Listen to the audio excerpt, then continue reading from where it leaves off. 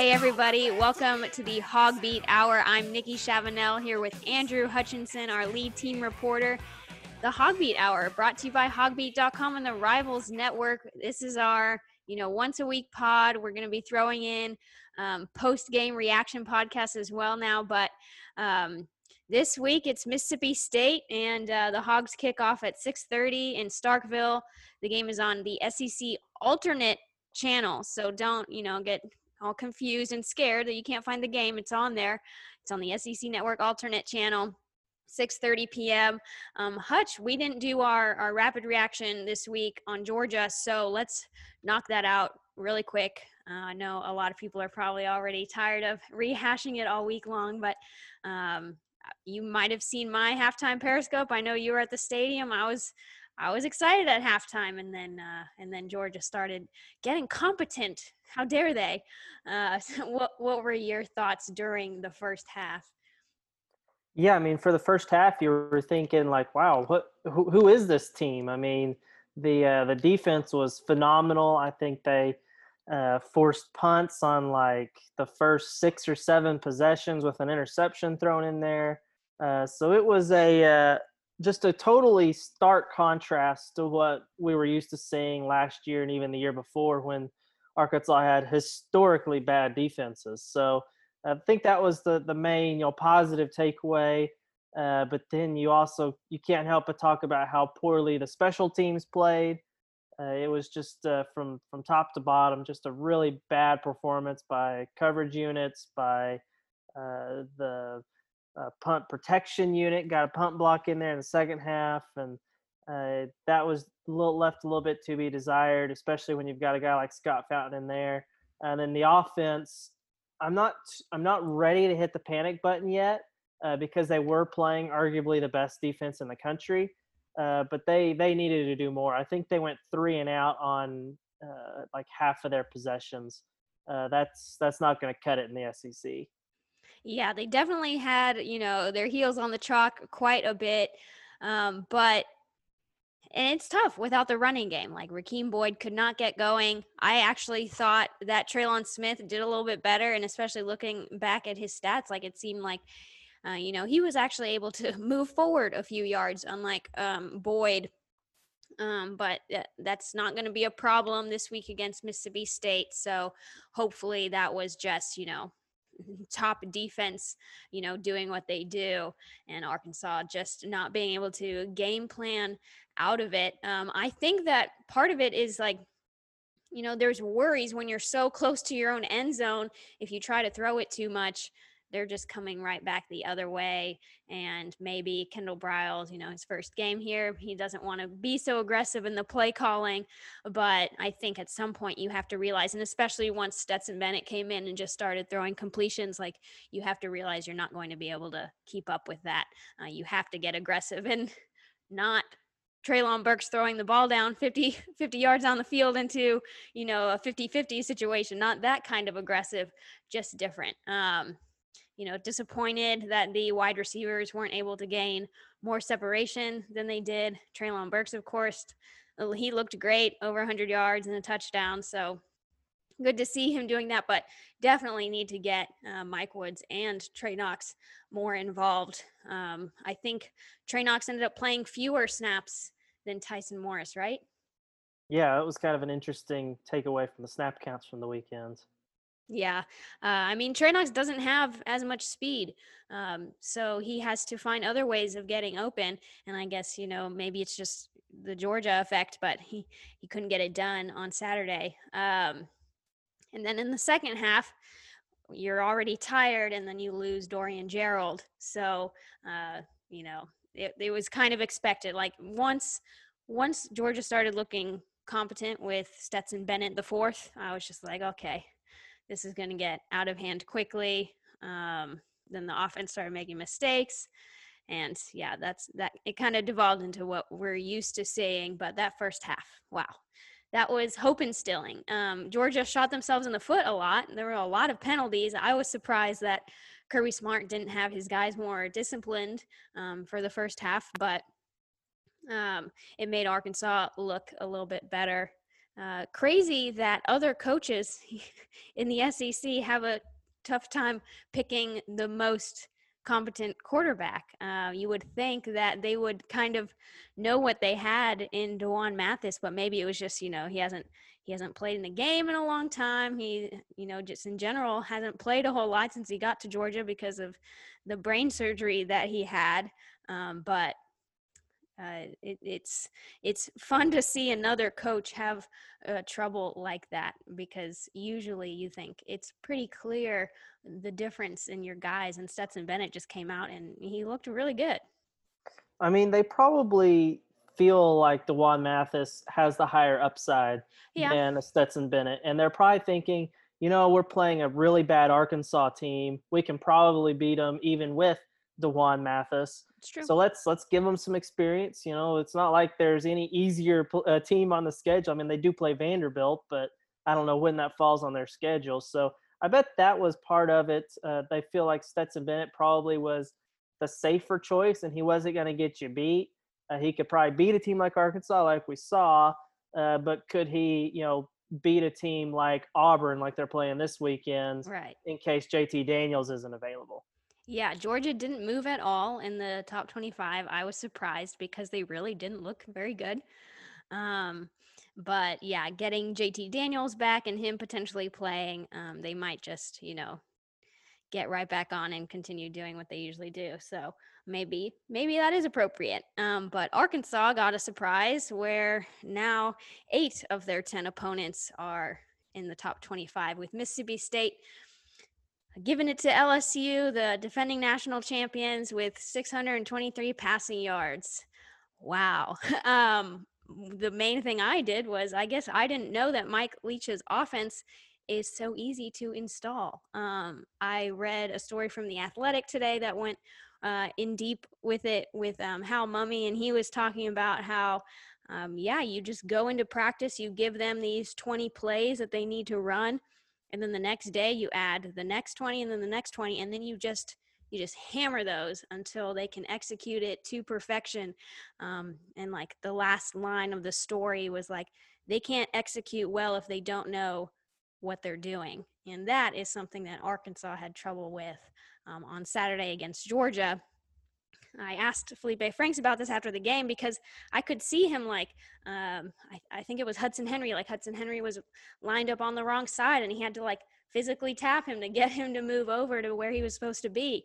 And like Sam Pittman said, you just don't have the time that you need to survey the defense and figure out the coverages and stuff if you're in charge of making sure everyone is where they're supposed to be. So Mike Leach was able to get his guys ready to go for week 1, made a huge statement. What did you think of their first performance?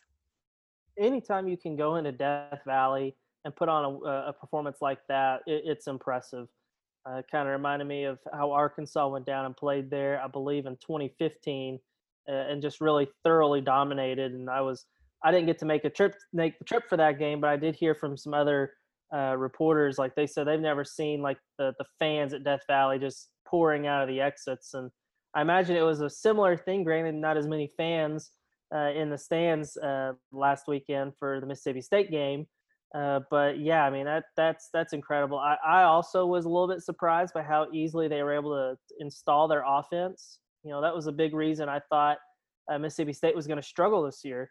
I remember looking back at the Mississippi or the Washington State teams early on in Leach's career, and they struggled. They lost a lot of games, and I thought it would be similar at Mississippi State. I thought he would eventually get it going where they were, just prolific passing offenses. I just didn't expect it week 1 against a team like LSU, even with the depleted roster that they have.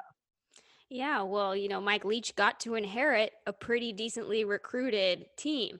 So, Mississippi State, like they consistently finish in the top 30, which is about, I think, where you expect a team like that with no blue blood really there.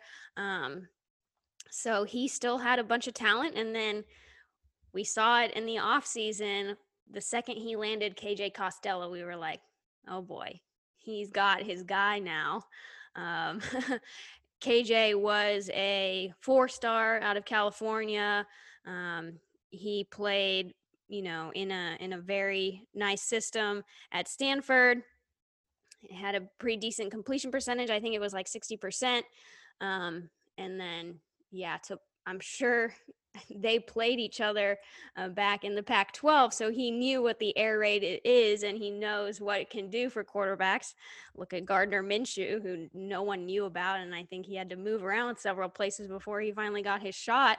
And so, yeah, KJ was smart and jumped onto the Leach bandwagon, uh, and just had a great game. I mean, 60 attempts. No one had that many attempts or even close to that this past weekend. So their goal is just to throw it up as many times as possible.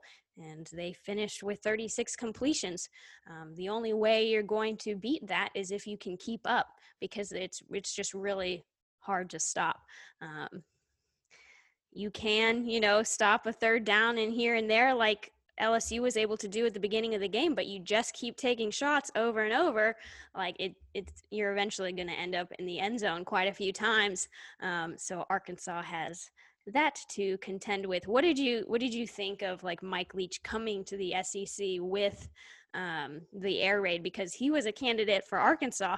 I mean, he was a candidate. He's always a candidate, like whenever big jobs come open, but people are afraid to touch Mike Leach. He's pretty out there. He had to be off Twitter like all summer long after posting maybe an insensitive meme. He posts memes all the time, but this one was a little bit. So a lot of people didn't want to touch him. I think Mississippi State offered him more money than Arkansas perhaps would have, and ended up giving Sam Pittman. So I know that I would have liked to see what he could do here, but getting off to a good start at Mississippi State. Yeah, I thought it was an interesting hire, and I wasn't necessarily surprised. I felt like it was only a matter of time. It seemed like he maybe had hit the ceiling at Washington State. There's only I mean, there was that one year where they came dangerously close to, I believe, making the playoff, but then lost to Washington at the end of the year, and they always seemingly had an inexcusable loss here and there. I remember there were a couple of years where they lost to an FCS team early in the year and then ended up winning 10 games.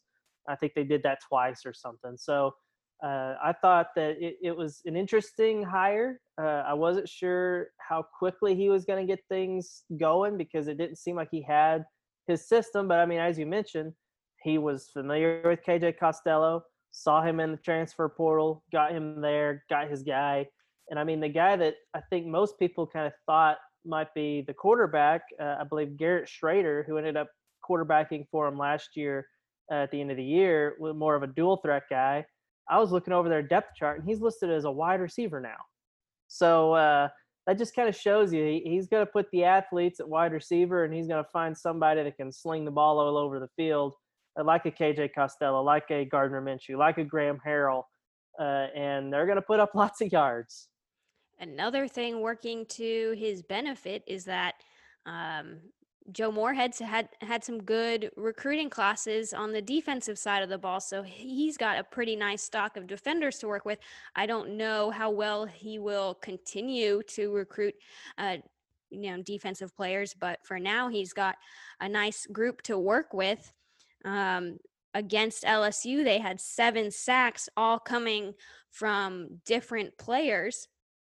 Or I think, yeah, with the half sacks, I think there was like 7 or 8 different players. So there's a lot of talent there. And when you're forcing teams to pass, if your pass protection isn't very good and your defensive line is switching and the linebackers are blitzing, like there's so much movement that it's just hard to stop. So they took advantage of that big time. And even though they themselves gave up 5 sacks to LSU, like it just the sacks against LSU came, I think there were 4 on 4th down or on 3rd down, and then there were a couple that started their very last drive that they needed to like still have a chance.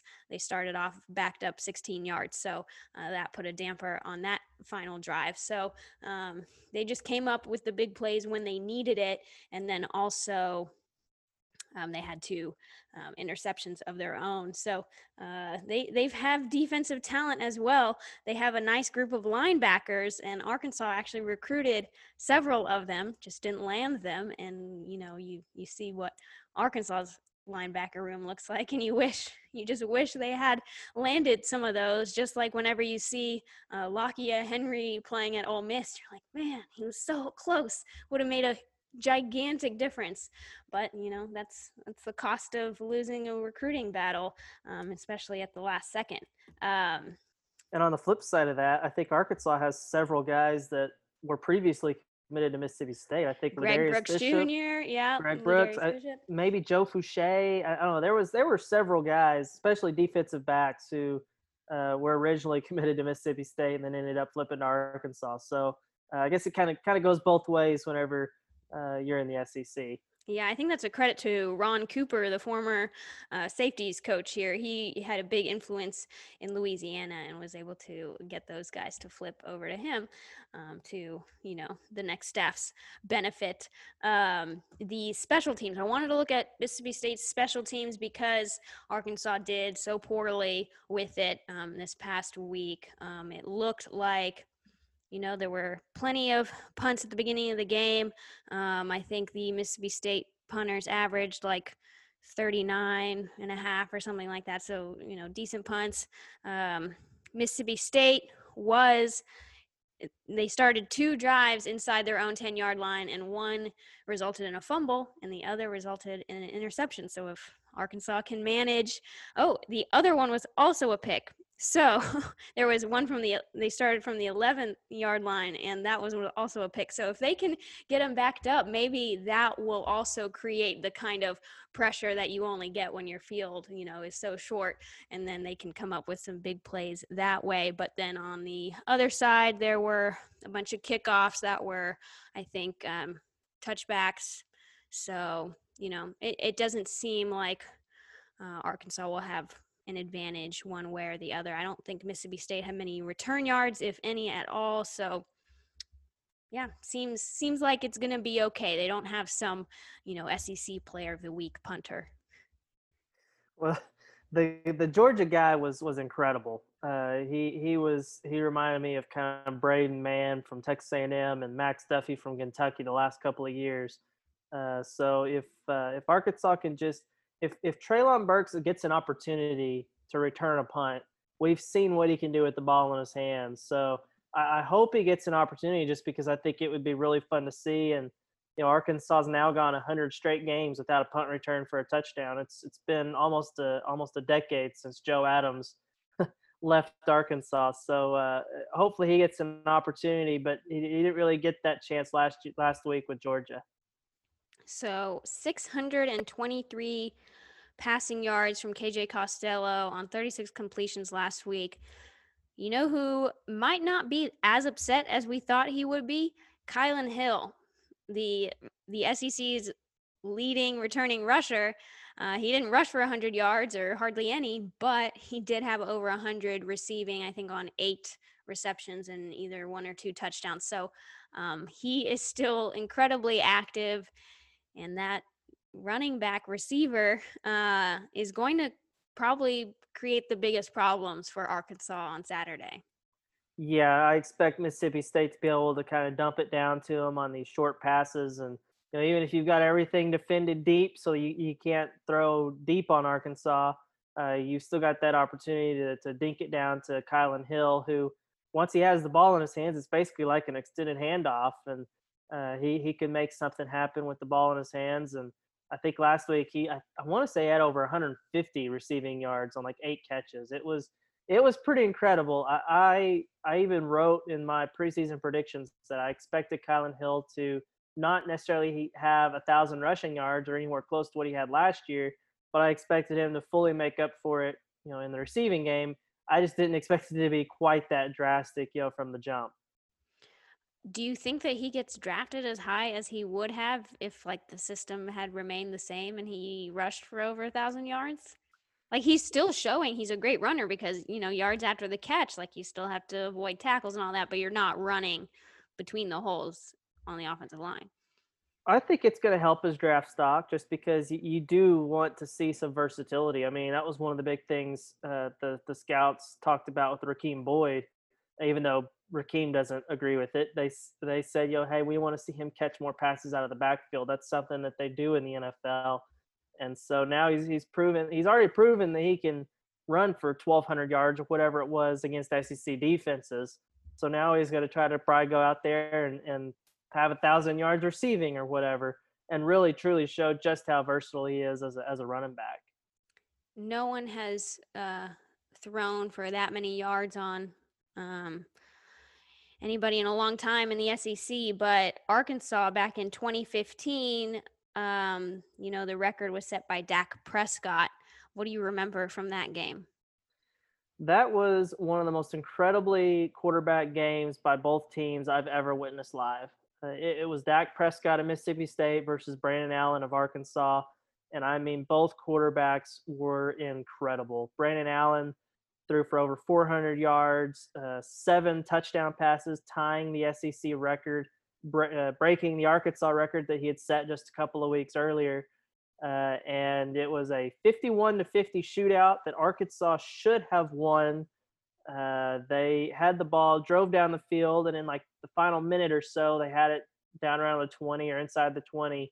And instead of letting Brandon Allen, who had done it all game with no interceptions, had been an incredibly high completion percentage, Brett Bielema decided to just run the ball up the middle and run the clock down, force Mississippi State to use its timeouts and try for a game-winning field goal, which naturally, in typical Arkansas fashion, was blocked, and Arkansas did not win. It was a very confusing decision at the time. I remember I was down on the sideline when it happened, waiting to go into the post game, and I was telling everyone around me, I said, "What are they doing?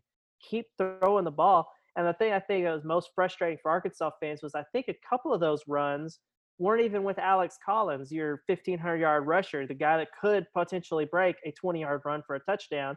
It was with Cody Walker, a short yardage guy. Hey, he trusted the kicker.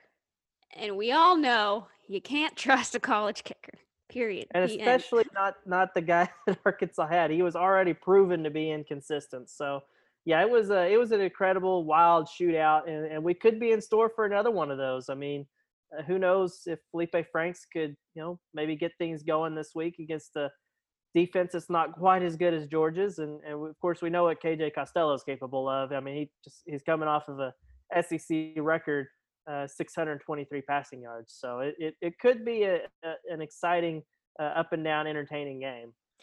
Something we didn't talk about when we were recapping the Georgia game. It was our first post game, post loss press conference with Sam Pittman. What did you think of his demeanor? I thought he went back a little bit too, like the first time we ever talked to him. He was very quiet, kind of, he just spoke in a low voice. But like there was no real coach speak involved, like not more than like I don't know, your average amount. And then he was just very straight up and honest about what they did wrong, and even more so when we talked to him on Monday after he got a chance to look at the tape. So what was your impression of that? Yeah, I was really impressed. I mean, you're right. He was definitely a little bit quiet, a little bit reserved, not quite. I mean, he's never really super outgoing. He's a pretty chill guy at all times. So but it was very very honest, very open. He gave some thoughtful answers, stuff that you could actually use in stories. It wasn't, as you said, just the useless coach speak that everyone says. So I thought it was good, and I mean, even whenever he was asked, tough questions, I think I ended the press conference with the question about the trick plays, and he basically said, I trust my offensive coordinator, and that's going to be something we do. We're going to run trick plays. I didn't necessarily agree with that, but that was Sam Pittman, sticking to his guns. I like to see that. Yeah, he's never going to, like publicly disagree with his coordinators. Like that's not the job that he has. He has to be like the CEO and, always put on a good face for the team. But I do wish that we got to talk to the coordinators this year on Mondays like we did before, because there are questions like we just want to know what they were thinking. Like we're not trying to be negative or like, crush them on something, but like, we want to tell people what the coaches were thinking when they called certain things or put in a certain player, and that we don't really get to do except through Pittman. And at that point it just depends on what he wants to share with us, so that's kind of a bummer. Yeah, I mean, really, the people that hurts are the fans. I think people hear us talking about that and they say, "Oh, why is the media complaining? Media bad." But I don't think that fans understand. Like, we want to be able to talk to these guys because they can provide insight. They can answer these questions that people are going to be bombarding us on Twitter and on the message boards. We don't know why they decided to call the trick plays when they did. We don't know certain defensive things, and just guys that have been around football as long as Kendall Browse and Barry Odom, they would be able to provide some really good insight that maybe a head coach who's taken on the CEO kind of perspective, like you mentioned, would be able to do. So it is disappointing, but hey, at least we get to talk to Sam Pittman a couple of times every week, and he's pretty genuine and open. I wanted to talk to the coordinators last year and the year before that because Chad Morris never said anything.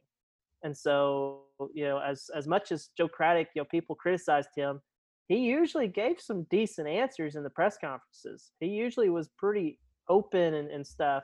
John Chavis, not so much, but I don't know what I would have done last year if there was no Joe Craddock to answer some questions.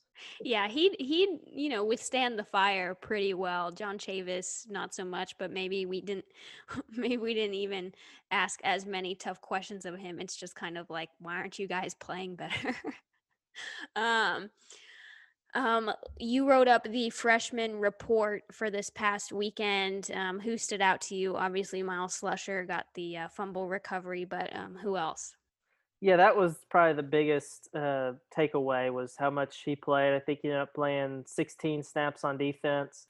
That's pretty significant for a safety. Arkansas is traditionally, even the previous few defensive coordinators would not really rotate much in the secondary. You don't see that as much rotation across all of football in the secondary. So it was good to see him get in there and get some action. He graded out really well. And really, he was the only true freshman that played what I would consider significant snaps. I mean, Blaine Toll, I think, played the second most on offense, but he only played 9, and I'm pretty sure they all came on the final drive of the game, even though he was listed as a co-starter with Hudson Henry on the depth chart. So did Blake Kern? I'm just like mixing all their names up because they sound so similar. Did Blake Kern end up playing more snaps than Toll, even though Toll was listed? I totally missed that. Yeah, so Hudson Henry and Blake Kern played almost identical number of snaps. I Oh, think there's okay. like 1 or 2 difference Hmm. with Henry playing the most, and Toll, I believe he might have gotten in for 1 snap earlier in the game, but at least 8, if not all 9 of his snaps came on the final possession of the game with KJ Jefferson in at quarterback. He did get called for a false start, so that was a little bit of a negative. But they did Marcus Henderson. We got to see him for 1 snap. He's the offensive lineman that was at one point the backup left tackle on camp, who they moved to tight end. I don't know how much of a tight end he is, as much as a 6th offensive lineman. But he was in for 1 snap. It was a snap when KJ Jefferson came in for their little package at one point, I believe in the second quarter, and was kind of a lead blocker on that play. So those are probably the most significant ones. The kickoff guy is Vito Calvaruso, a walk-on kicker, and he did a good job on 2 of his 3 kickoffs. On his other one, it went about as poorly as you could have because he hit a line drive right to the goal line that Georgia was able to return for 40-something yards. Had another kickoff, but that was after the safety, and he kicked the hell out of it. But because it was further back because of the safety, it was returnable, and they got another 40-something yards on the return. That goes back to the poor special teams play.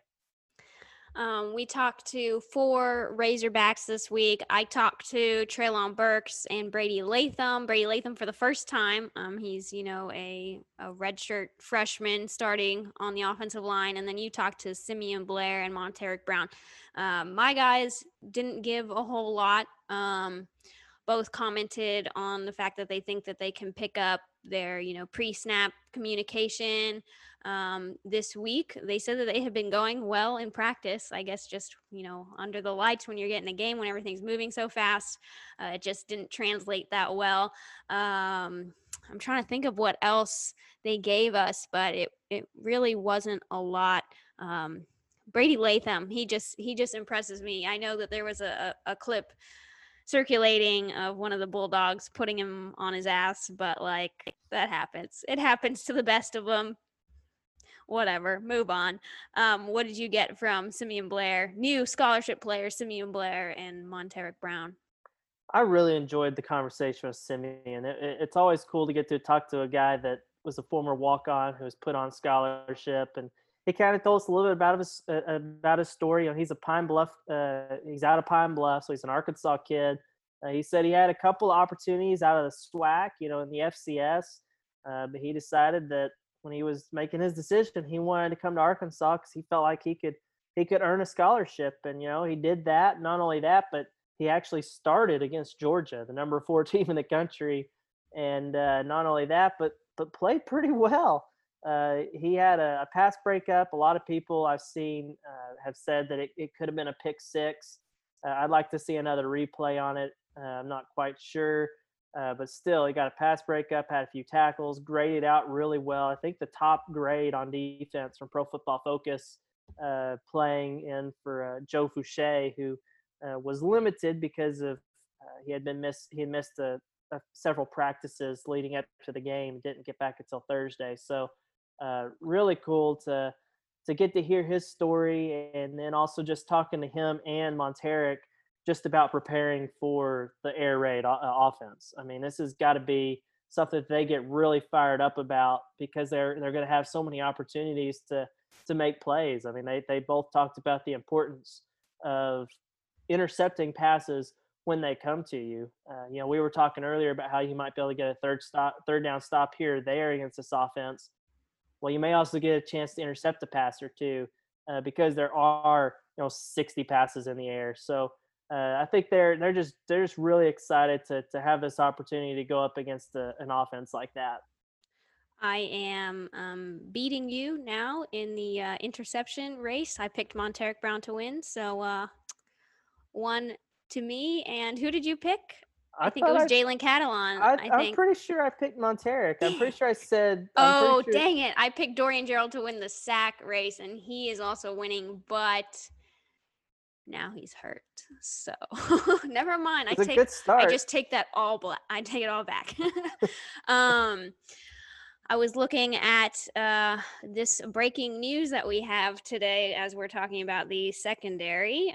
Sam Pittman said he wants to rotate more players in while they have, at least for this season, one less player in the secondary, and for now, one less defensive lineman as Dorian Gerald continues to recover from whatever ankle injury he might have. Whether that's a serious injury or not, we don't know yet. But Jarquez McClellion, backup cornerback, 2019 starter, he opted out today. He said that he had been quarantined twice since he had come back to campus, and like he had watched his mother struggle while being on a ventilator last year in an unrelated situation, and so I guess he's just putting his health first and opting out. And since they get a free year, he's not starting this year, so I guess he can try again next year and get more reps. I mean, Jerry Jacobs and Monteric Brown played, I think, almost all the defensive snaps. So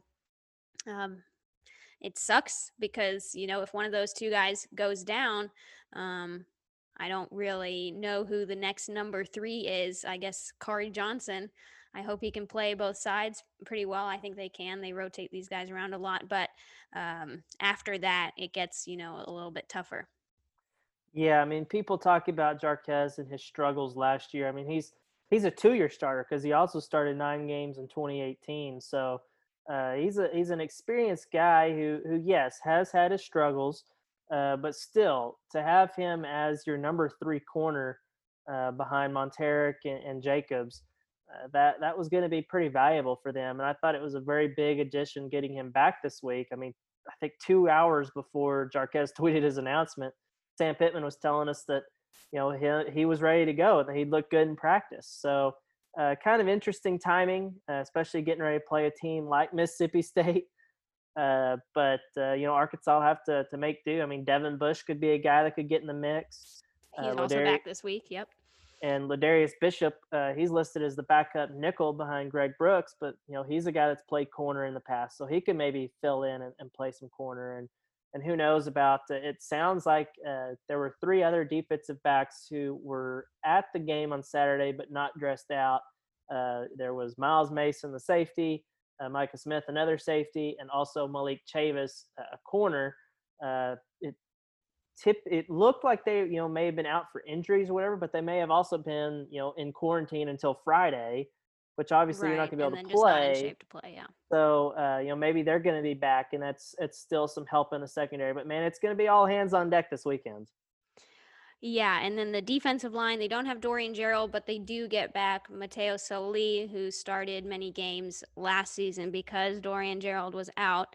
And then we saw Zach Williams. I don't know how many snaps he played. I don't have it pulled up, but he had a few big plays. So he already sticks out in my mind. He's a lot bigger than he was last season. So it's just about getting them rotated in at the proper moments. You still want to make sure your best players are on the field when they need to be there, but in less in Mississippi State's offense, it's tough to tell when there's going to be an explosive play, so it might not be that easy to pick your moments to rotate guys in, but that's just another challenge that Barry Odom gets to work um, with this Mississippi State offense in the air raid.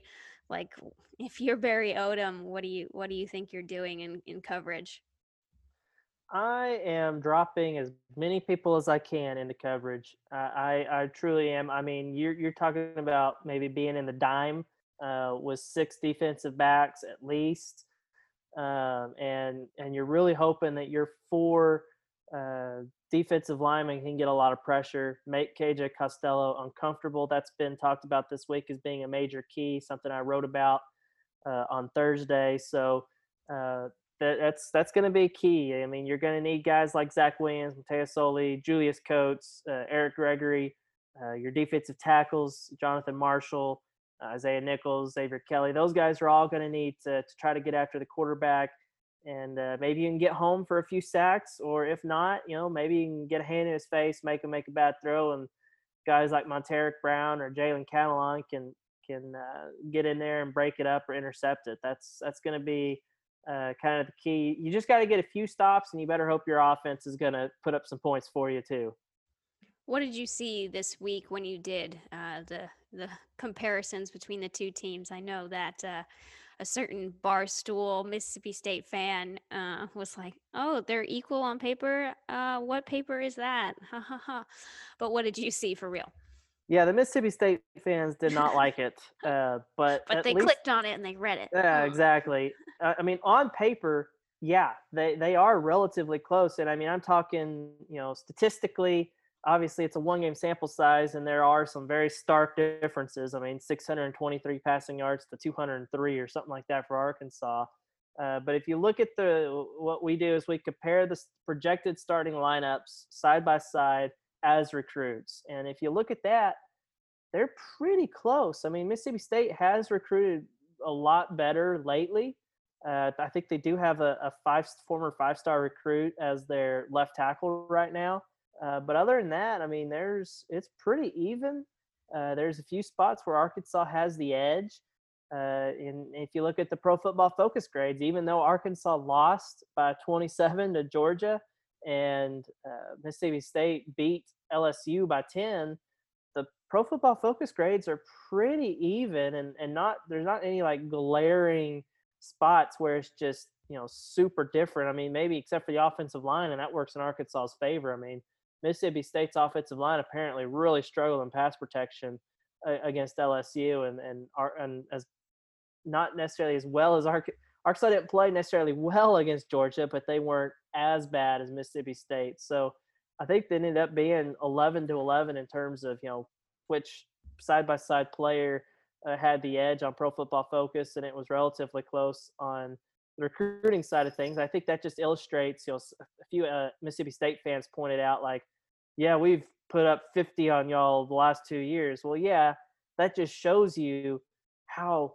terrible of a coach Chad Morris was, because Mississippi State, comparatively speaking, is a lot closer to Arkansas talent wise than an Alabama or an LSU. So uh, it could be a little bit closer than maybe what the Vegas line. I think it opened at 16. I don't know what it is now, but It went up to 18 and back down to 16 and a half. So a lot of people started hammering that line and they had to bring it yeah. down. That sounds about right, because I could see it being. I'm not necessarily going to sit here and say Arkansas could win this game or will win this game. I mean, they certainly could. I'm not going to pick it to happen, but I could see it being closer than 16. You also wrote a story this week that surprised me, probably surprised a lot of other people that saw it.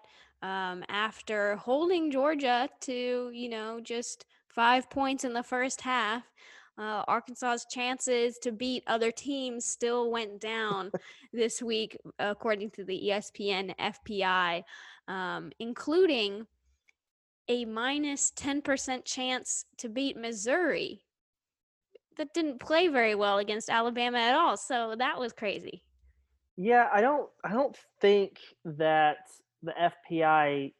I mean, I could be wrong on this, but the computer, I don't think, recognizes the fact that you know it was still I think a 19-point game for Missouri against Alabama. I don't think they recognize that it was a blowout in the first half and a Right. really good second half by Missouri whenever Alabama took everybody out.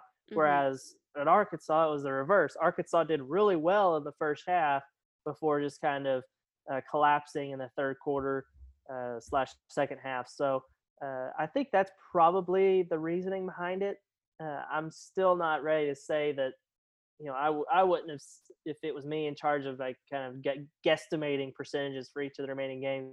I wouldn't have dropped Missouri that low. Now Mississippi State, they went from Arkansas having like a 50% chance to having a 25% chance.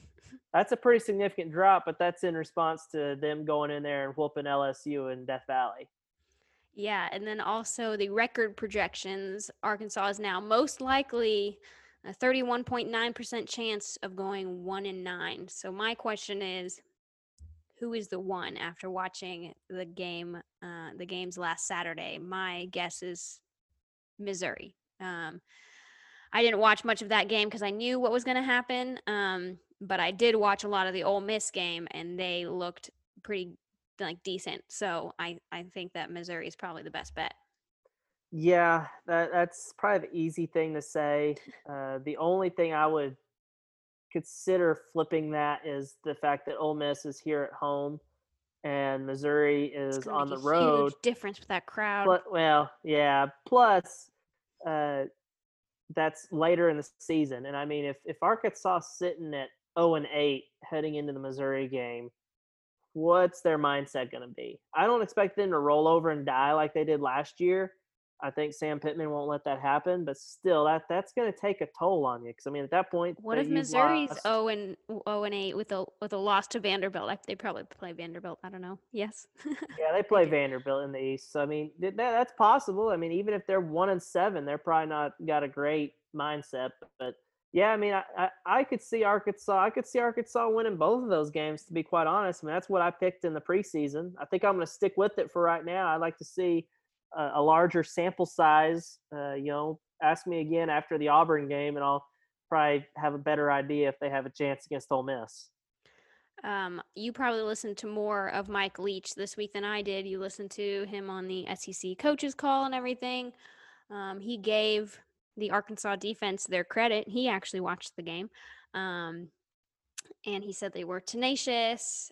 And he sounded like, they're not going to overlook Arkansas by any means. What did you take away from what you heard from him. I hope his press conferences don't just turn into like a big joke like they did in Pullman. Like he still has to answer regular football questions. They can't just all be questions looking for a funny response.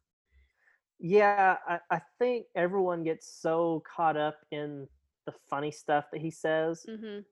But I mean, you're taking maybe a 2-minute clip from an hour's worth of press conferences each week or something. So I could imagine that probably wears on the beat writers in Starkville. Because I mean, I listened to him on the SEC teleconference this week, and it was really pretty boring, to be honest. It was a pretty big letdown. I was all excited, getting ready to hear something funny, but that just wasn't the case. I mean, he gave very bland, generic answers when asked about football stuff, and then he went on for about, I don't know, 4 minutes talking about Lincoln Riley and offensive coordinator head coaches who also are their own offensive coordinators calling plays, because there was a reporter from Oklahoma who was doing a story on that. So it was pretty disappointing letdown for my first true Mike Leach in the SEC experience. I'm sure there'll be better moments. I mean, there were better moments earlier in the week that I saw clips of that had me cracking up. But again, it wasn't really football stuff. I mean, he's talking about cardboard cutouts and Oh yeah, that was just funny. weird The stuff. Twilight Zone. um so Arkansas now has, a big challenge in front of them on the road. Let's, I guess, dive into some predictions. Like, this is, I don't have like a score in my head, but as I'm thinking about making my now weekly Hog Beat SEC bets, I'm kind of leaning towards Mississippi State with the over there. I haven't seen enough of the Arkansas offense doing well to believe in them being able to keep up with what we saw was a good Mississippi State offense. Like there's no way around it. They were very good. And I don't believe Arkansas's defense is better than LSU's defense, even when they were depleted. I just don't believe that. I'm sorry. What's the over under for this game even? I'm curious about that, because I think betting the over for any game Mississippi State's involved in would be a pretty good bet. Yeah. And then I also picked the Bulldogs to cover. Yeah, I don't know if I would say that. I think Arkansas keeps it within 14. Uh, I mean, I could also see it being a really tight game. I mean, that would not surprise me. My preseason prediction, I believe, was 45-42 Bulldogs. Uh, it might not be that close, because, as I said, Mississippi State's a lot better than I originally anticipated them being. So maybe it's 45. That'd be 45-31, something like that. Where Arkansas covers. It could be like last week against Georgia, where they only cover by a point or so. But I think Arkansas covers. The over is 69. Nice. Boom boom. Around the SEC, Auburn and Georgia. That is probably going to be one of the most watched games of the week for sure.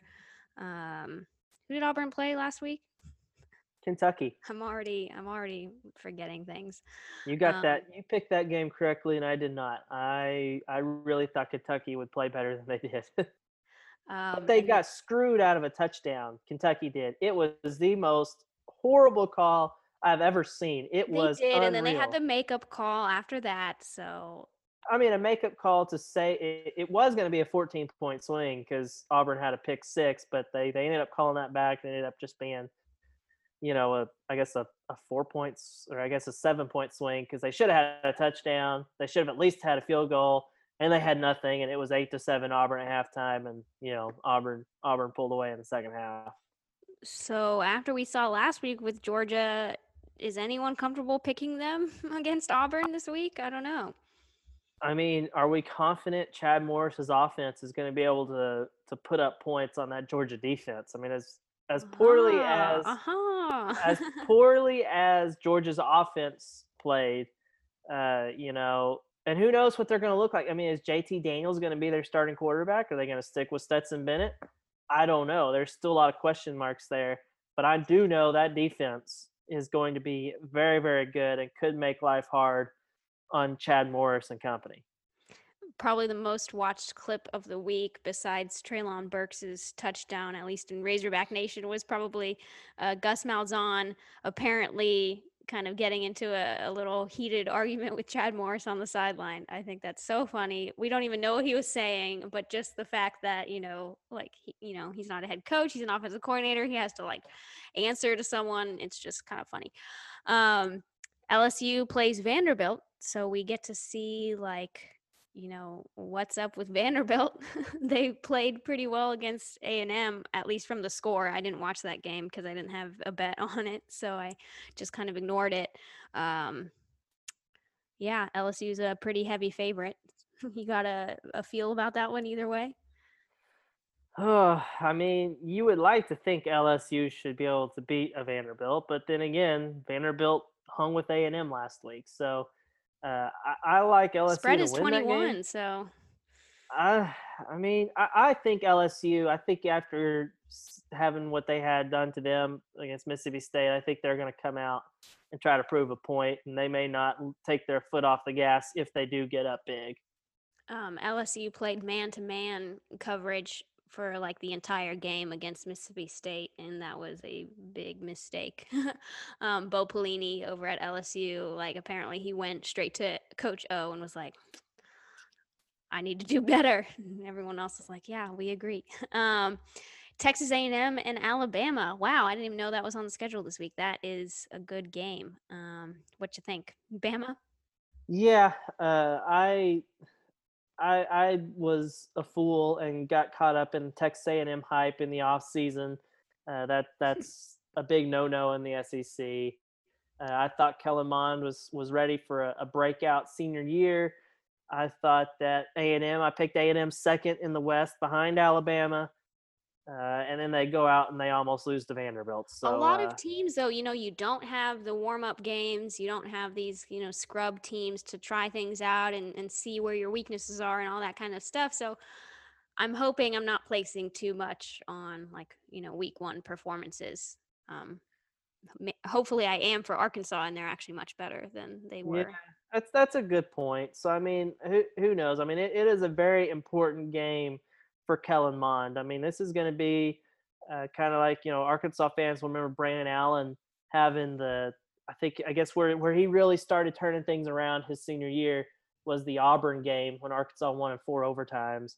And Brandon Allen was incredible in that game and was incredible for the second half of the year. Kellen Mond's going to need to have a performance like that against Alabama, even if that's not enough to win. And I don't think it is. I think Alabama wins it by multiple scores. Uh, I think he needs to have a good performance if A&M's still going to have a good year. Kentucky is a 7-point favorite against Ole Miss. That holds up to me, I think. What say you? Yeah, I still think Kentucky's a quality team. I got a little carried away thinking they had a chance to beat Auburn, but I still think they have an excellent offensive line. I still think they have a pretty good defense. I think Kentucky. I believe that game's in Lexington, right? Yeah, and So Joey Gatewood just got cleared to play, the Auburn transfer. yeah, So maybe we see a little bit of him because Terry yeah, Wilson did not impress me. I mean, there was times where he was. It didn't look like he could throw the ball 20 yards down the field against Auburn. It was pretty sad. So should be interesting to watch at least just to see if they have a little bit of quarterback competition brewing there. and then last but not least, Missouri and Tennessee, where Tennessee is a 12-point favorite. Whew, yeah, I honestly have no idea. I mean, uh, I'd probably still go for Tennessee to cover. yeah, Eli Drinkwitz, Missouri's coach. He's a guy that I'm very familiar with. I played for him back in the day, so I kind of like to keep an eye on him and see how he's doing. But Tennessee, if they're going to be for real, then they need to come out and beat Missouri. I thought that they would have beaten South Carolina bigger than they did. Instead, it was just a 4-point margin. So Yeah, that I one don't let really me know on what the to edge of my think. seat. I think Tennessee is kind of like the East version of Texas A&M. Like there's always the hype. Are they ever going to live up to it? And still remains to be seen. And then the final game of the week is Florida and South Carolina. Um, I think I watched some South Carolina last weekend, but it's not I'm not recalling much of what went down, but I'm always going to go with Florida in this household. What about you? Yeah, Florida's my pick to win the East. So yeah, I'm gonna take Florida in that. I think their offense is very good. I think that they're with Dan Mullen in charge, they're going to be able to put up some points, and I don't expect it to be close like South Carolina's game with Tennessee. I think that Florida's going to really pull away and win that one relatively large. I think that's everything for the week. Again, Arkansas is playing on the SEC Network alternate channel, so don't forget it's at 6:30 p.m. in Starkville. We won't be there, but our handy dandy friends at Bulldog Blitz will be out there in the press box pregame, feeding us info on who has traveled, who has not, all the stuff you need to know before you put in your pregame bets if you do that right before the game. As always, on Hogbeat, if you're not a subscriber already, you can get 30 days free with code HOGS30, HAWGS 30. We have all the premium content. We'll have the Pro Football Focus stats, the live thread. It got lit last weekend. It's always a good time. Join us on hogbeat.com. Thanks for tuning in, everybody.